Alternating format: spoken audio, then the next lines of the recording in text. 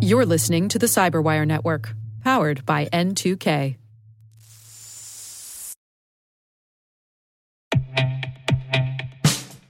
And now, a message from Cyberbit. Mastering cybersecurity is like mastering a sport. You build muscle memory through rigorous practice, then you train as a team to foster cohesion while operating under pressure. Like athletes, cybersecurity professionals thrive on hands-on simulation. But traditional courses, certifications, and open-source labs won't build you a winning team. You need Cyberbit. Cyberbit offers a hyper-realistic simulation environment for your SOC, IR, and C-suite to refine your skills, all using the market-leading SIMs, EDRs, firewalls, and WAFs they use every day. Cyberbit is offering Cyberwire listeners a free live-fire exercise. Sign up your team now at cyberbit.com/cyberwire.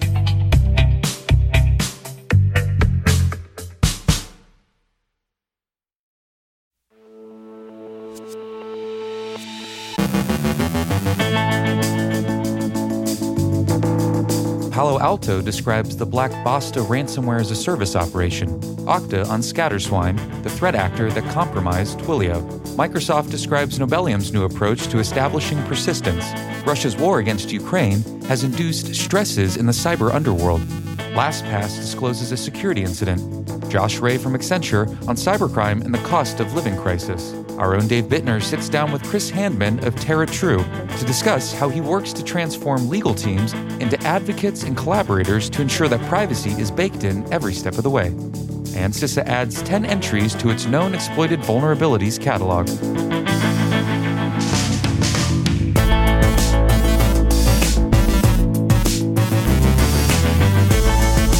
From the Cyberwire studios at Data Tribe, I'm Trey Hester, filling in for Dave Bittner with your Cyberwire summary for Friday, August 26, 2022.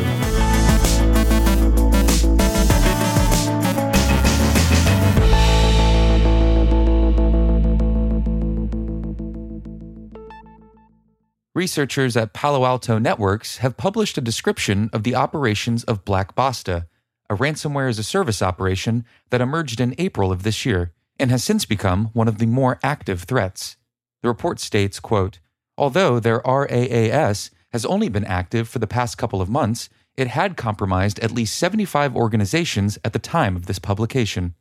Due to the high-profile nature and steady stream of Black Basta attacks identified globally in 2022, the operators and/or affiliates behind the service likely will continue to attack and extort organizations. End quote. Black Basta is a cross-platform double extortion threat. Its criminal users have been active against what Palo Alto characterizes as large organizations.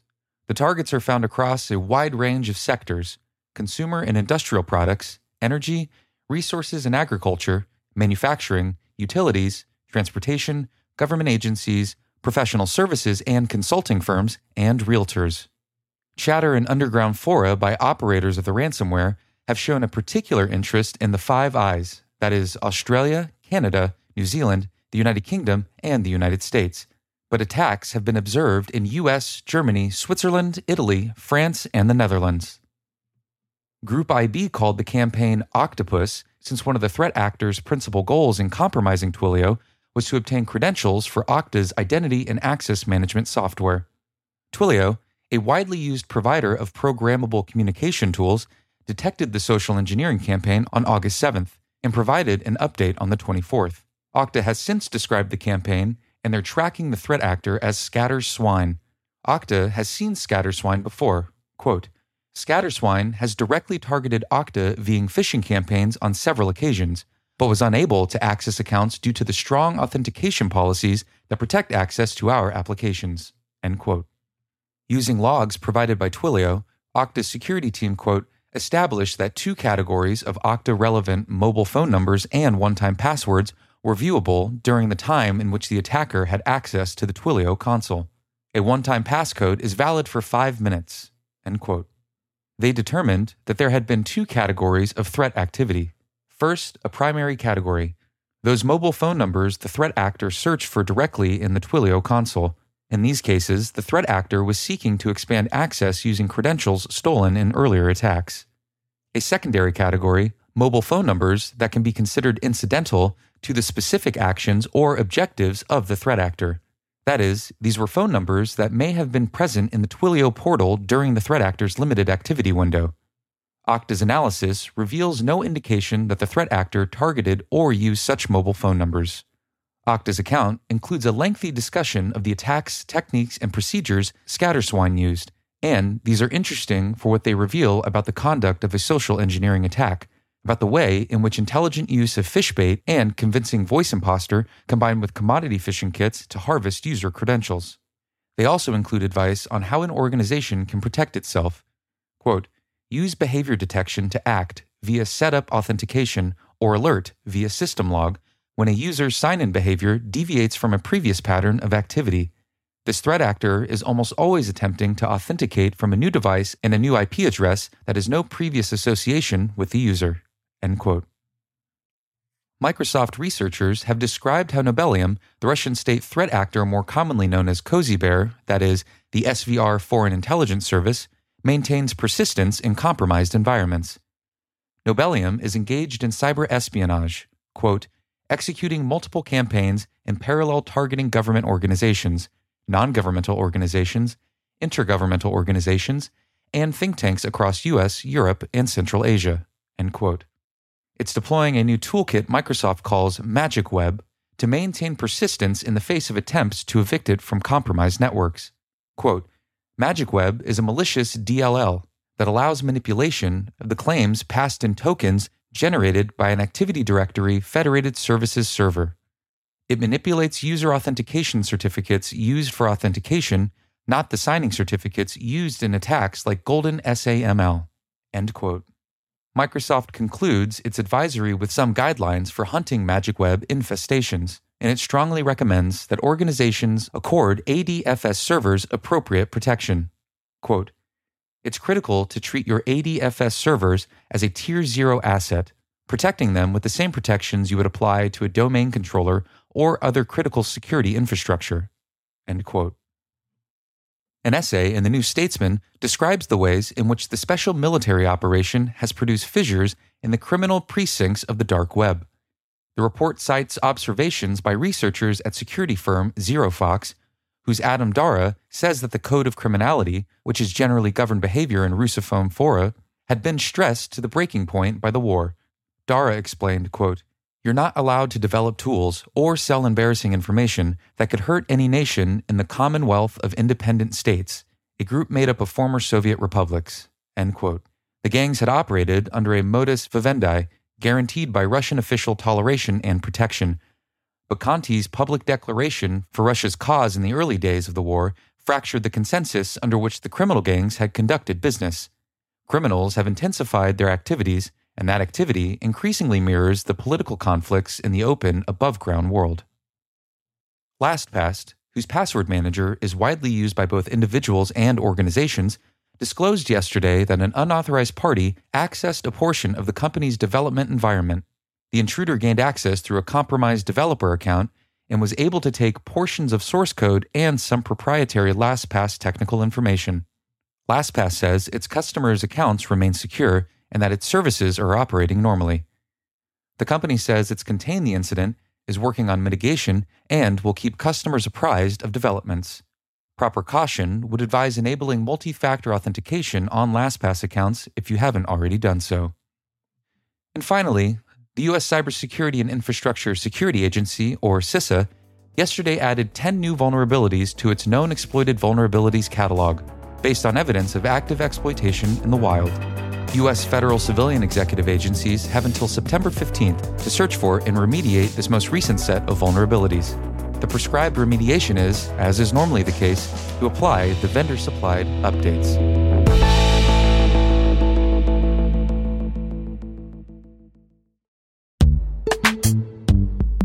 Every day, your IAM tech debt grows. Your multi-generational services struggle to work together. Building an identity fabric can fix this. It makes all your identity tooling stronger and allows you to connect any app to any service you want to use with zero coding, zero maintenance, and zero app downtime. Strata's identity orchestration platform separates the identity logic from your applications, so you can optimize existing IAM tools and manage them in a single control plane. Now, every vendor, standard, and architecture work together. In short, building your identity fabric means you can secure your non-standard apps, keep your complex access policies, retire outdated IDPs, and modernize in record time. So build your fabric with Strata Identity and get rid of tech debt for good. Visit strata.io/cyberwire, share your identity priorities, and receive a pair of AirPods Pro. Offer valid for organizations over 5,000 employees. Connect today at strata.io/cyberwire.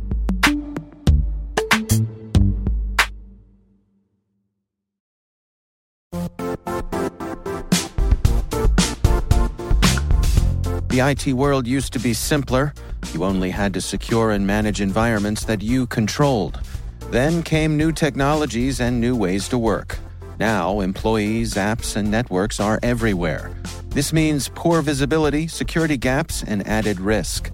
That's why Cloudflare created the first-ever connectivity cloud. Visit cloudflare.com to protect your business everywhere you do business.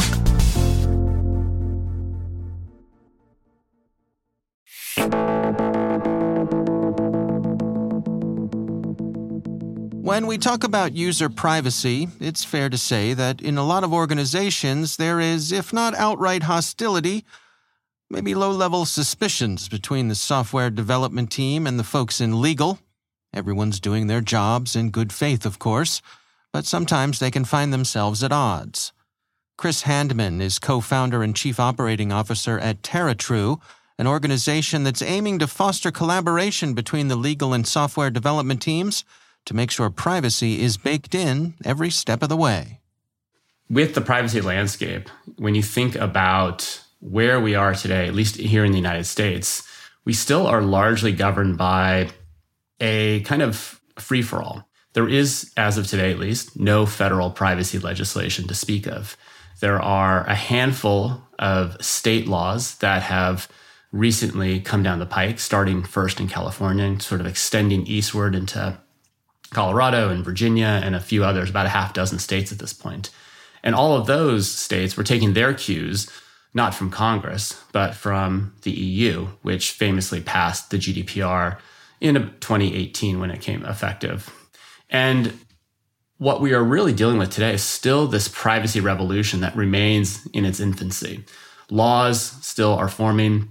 Privacy, when done properly, is a motivation, from companies wanting to do the right thing and understanding the processes, the cultures, the mechanisms and tooling to be able to get privacy right. And the only way you can really think about privacy in this day and age, being able to keep pace with a fast-moving, iterative life cycle of software development, is to, this is the phrase like shift left, right? We know about the concept in the security space about shifting left, moving regulation and testing and all sorts of scrutiny further into the ideation and development cycle, and as opposed to this kind of reactive, after products go out the door, take a look. And I think privacy has historically occupied this almost rightward tilt on that continuum. It's a very reactive, very siloed type of discipline in the past. And I think what companies have increasingly come to embrace is this notion of shifting privacy left.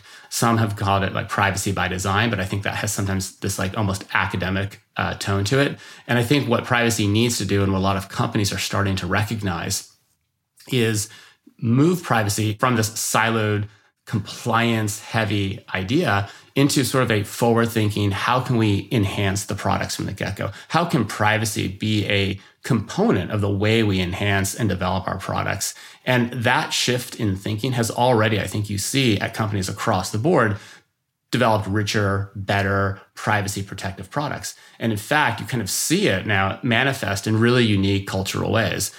Look at Apple, for example, when they're advertising iPhones, right? They are having national campaigns built around really one value prop, right? This iPhone will protect your privacy. And that is a unique change, and I think the zeitgeist of the way we think about privacy, the way companies develop products. And so as companies look to enhance that privacy posture, to have more agility as new laws come down and have to adapt to new regulatory rules, having privacy built in, this proactive shift left mentality, is going to be a really important way of guiding those future developments. You know, you're using the term collaboration, which I like, but I can imagine that there are lots of organizations out there who, from the developer's point of view, they look at the legal team as almost being adversarial. You know, they're the one, the Department of No, throwing up roadblocks and speed bumps. How do you execute that culture shift to make it a true collaborative effort? It's a great point, and I think one of the fears that I think most modern legal teams have is that they're going to be viewed as the place that good ideas go to die, and it is precisely that concern that I think is one of the biggest impediments to developing the types of privacy programs that are effective and dynamic and sort of well suited for today's environment. And I think it begins with trust. A legal team, a privacy team that goes into a product team or an engineering team and starts reciting chapter and verse about Article 39 of the GDPR or some obscure subsection of the CPRA is very unlikely to garner the types of trust. You need to speak about privacy in terms of product and the way privacy can enhance the product, the goodwill, the types of proactive approaches to the way we want to think about our consumers that I think product people tend to want to pride themselves on. And it is a matter then of meeting them where they work, right? That is both a virtual and a sort of physical manifestation. It's trying to work in the same tools. It's trying to go to those stand-ups, trying to be involved in those specs or Confluence docs or wherever they happen to be iterating on these concepts, and then gradually creating that culture that says, hey, my role here isn't to veto. It's not to fly spec what you're doing. It's to really help you understand perhaps unintended or unseen consequences of using a type of data. There's a lot of uncertainty around even what data we are using. It's remarkable when you start talking to some product folks, they may not even appreciate all the types of data that is being collected, or may not appreciate that this is data that can actually be repurposed to specifically target individuals. And so there's an educational process. And as you begin to talk in those pragmatic terms, I think those teams come to appreciate the value that legal and privacy teams can impart to the way they build their products. But that's really, the emphasis is on building products as opposed to checking them off for going through a regulatory box checking exercise. And so it's a matter of tone, it's a matter of culture, it's a matter of emphasis. But I think when you combine those, the privacy teams have a very unique ability to become players in that development process. And if you can't do that, then the whole concept of shifting left or privacy by design or whatever rubric you want to put this under, it becomes completely illusory. And you really do then default to the old world of just privacy as being this sort of compliance checkbox. That's Chris Handman from TerraTrue. There's a lot more to this conversation. If you want to hear more, head on over to the CyberWire Pro and sign up for Interview Selects, where you'll get access to this and many more extended interviews.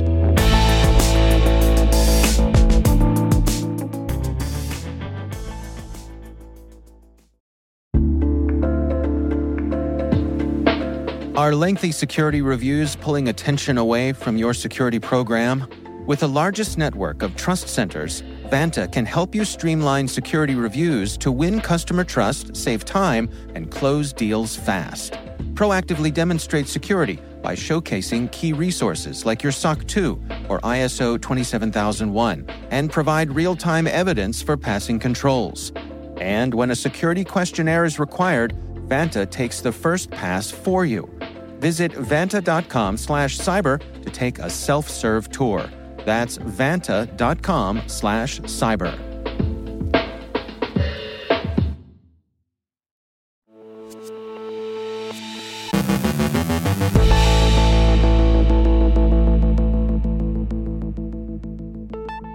And joining me once again is Josh Ray. He is the Managing Director and Global Cyber Defense Lead at Accenture.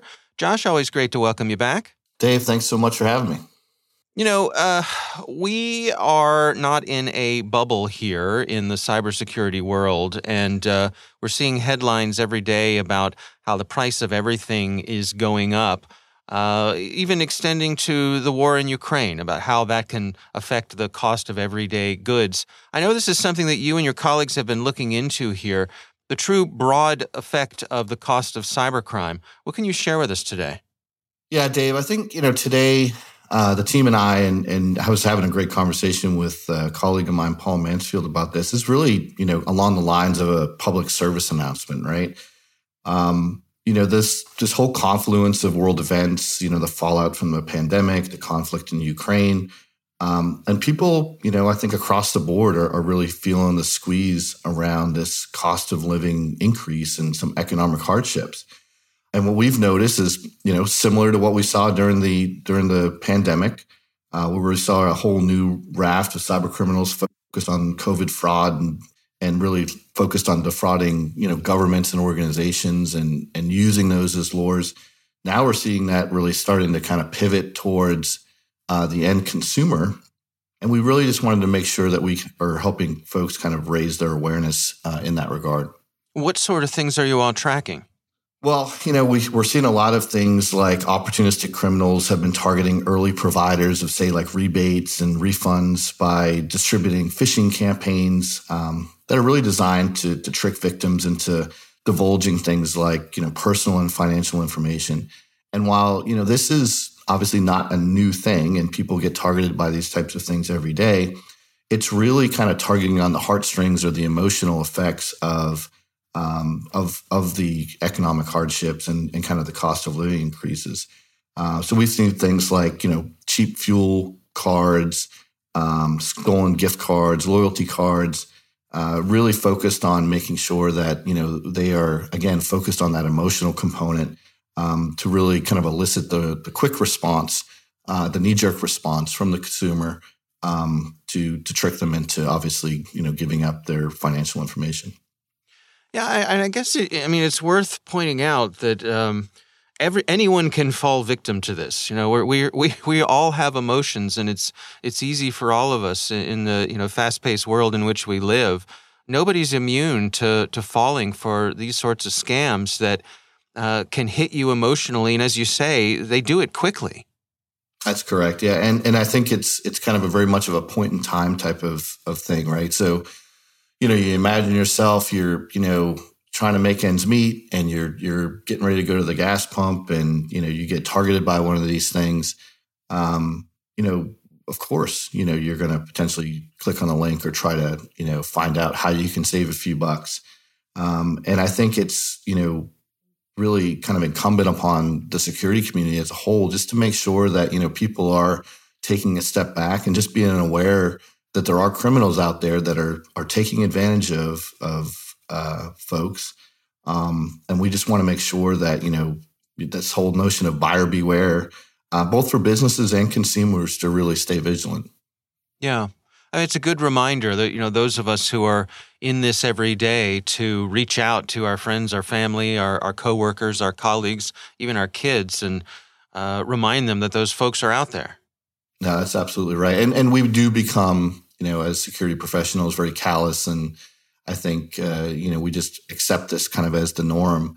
But, I do think we have a responsibility to make sure that, the broader people that, we're involved with on a day-to-day basis are aware of these types of scams, are aware of these types of phishing attacks, and know that, there's bad people out there that are trying to take advantage of it. Yeah. All right. Well, good advice as always. Josh Ray, thanks for joining us. And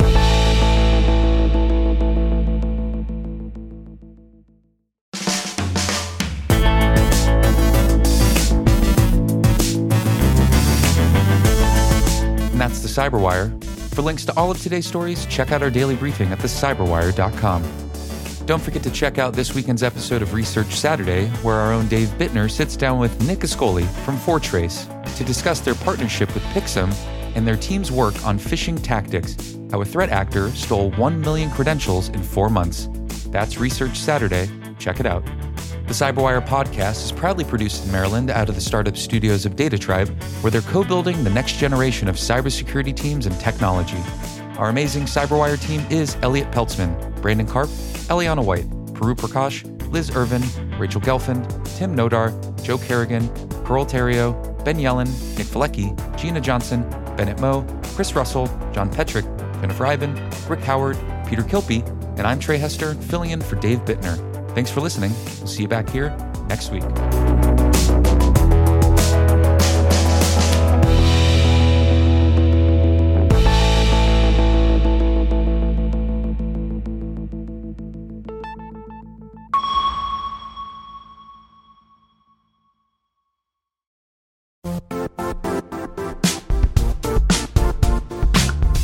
And now, a word from our sponsor, Zscaler, the leader in cloud security.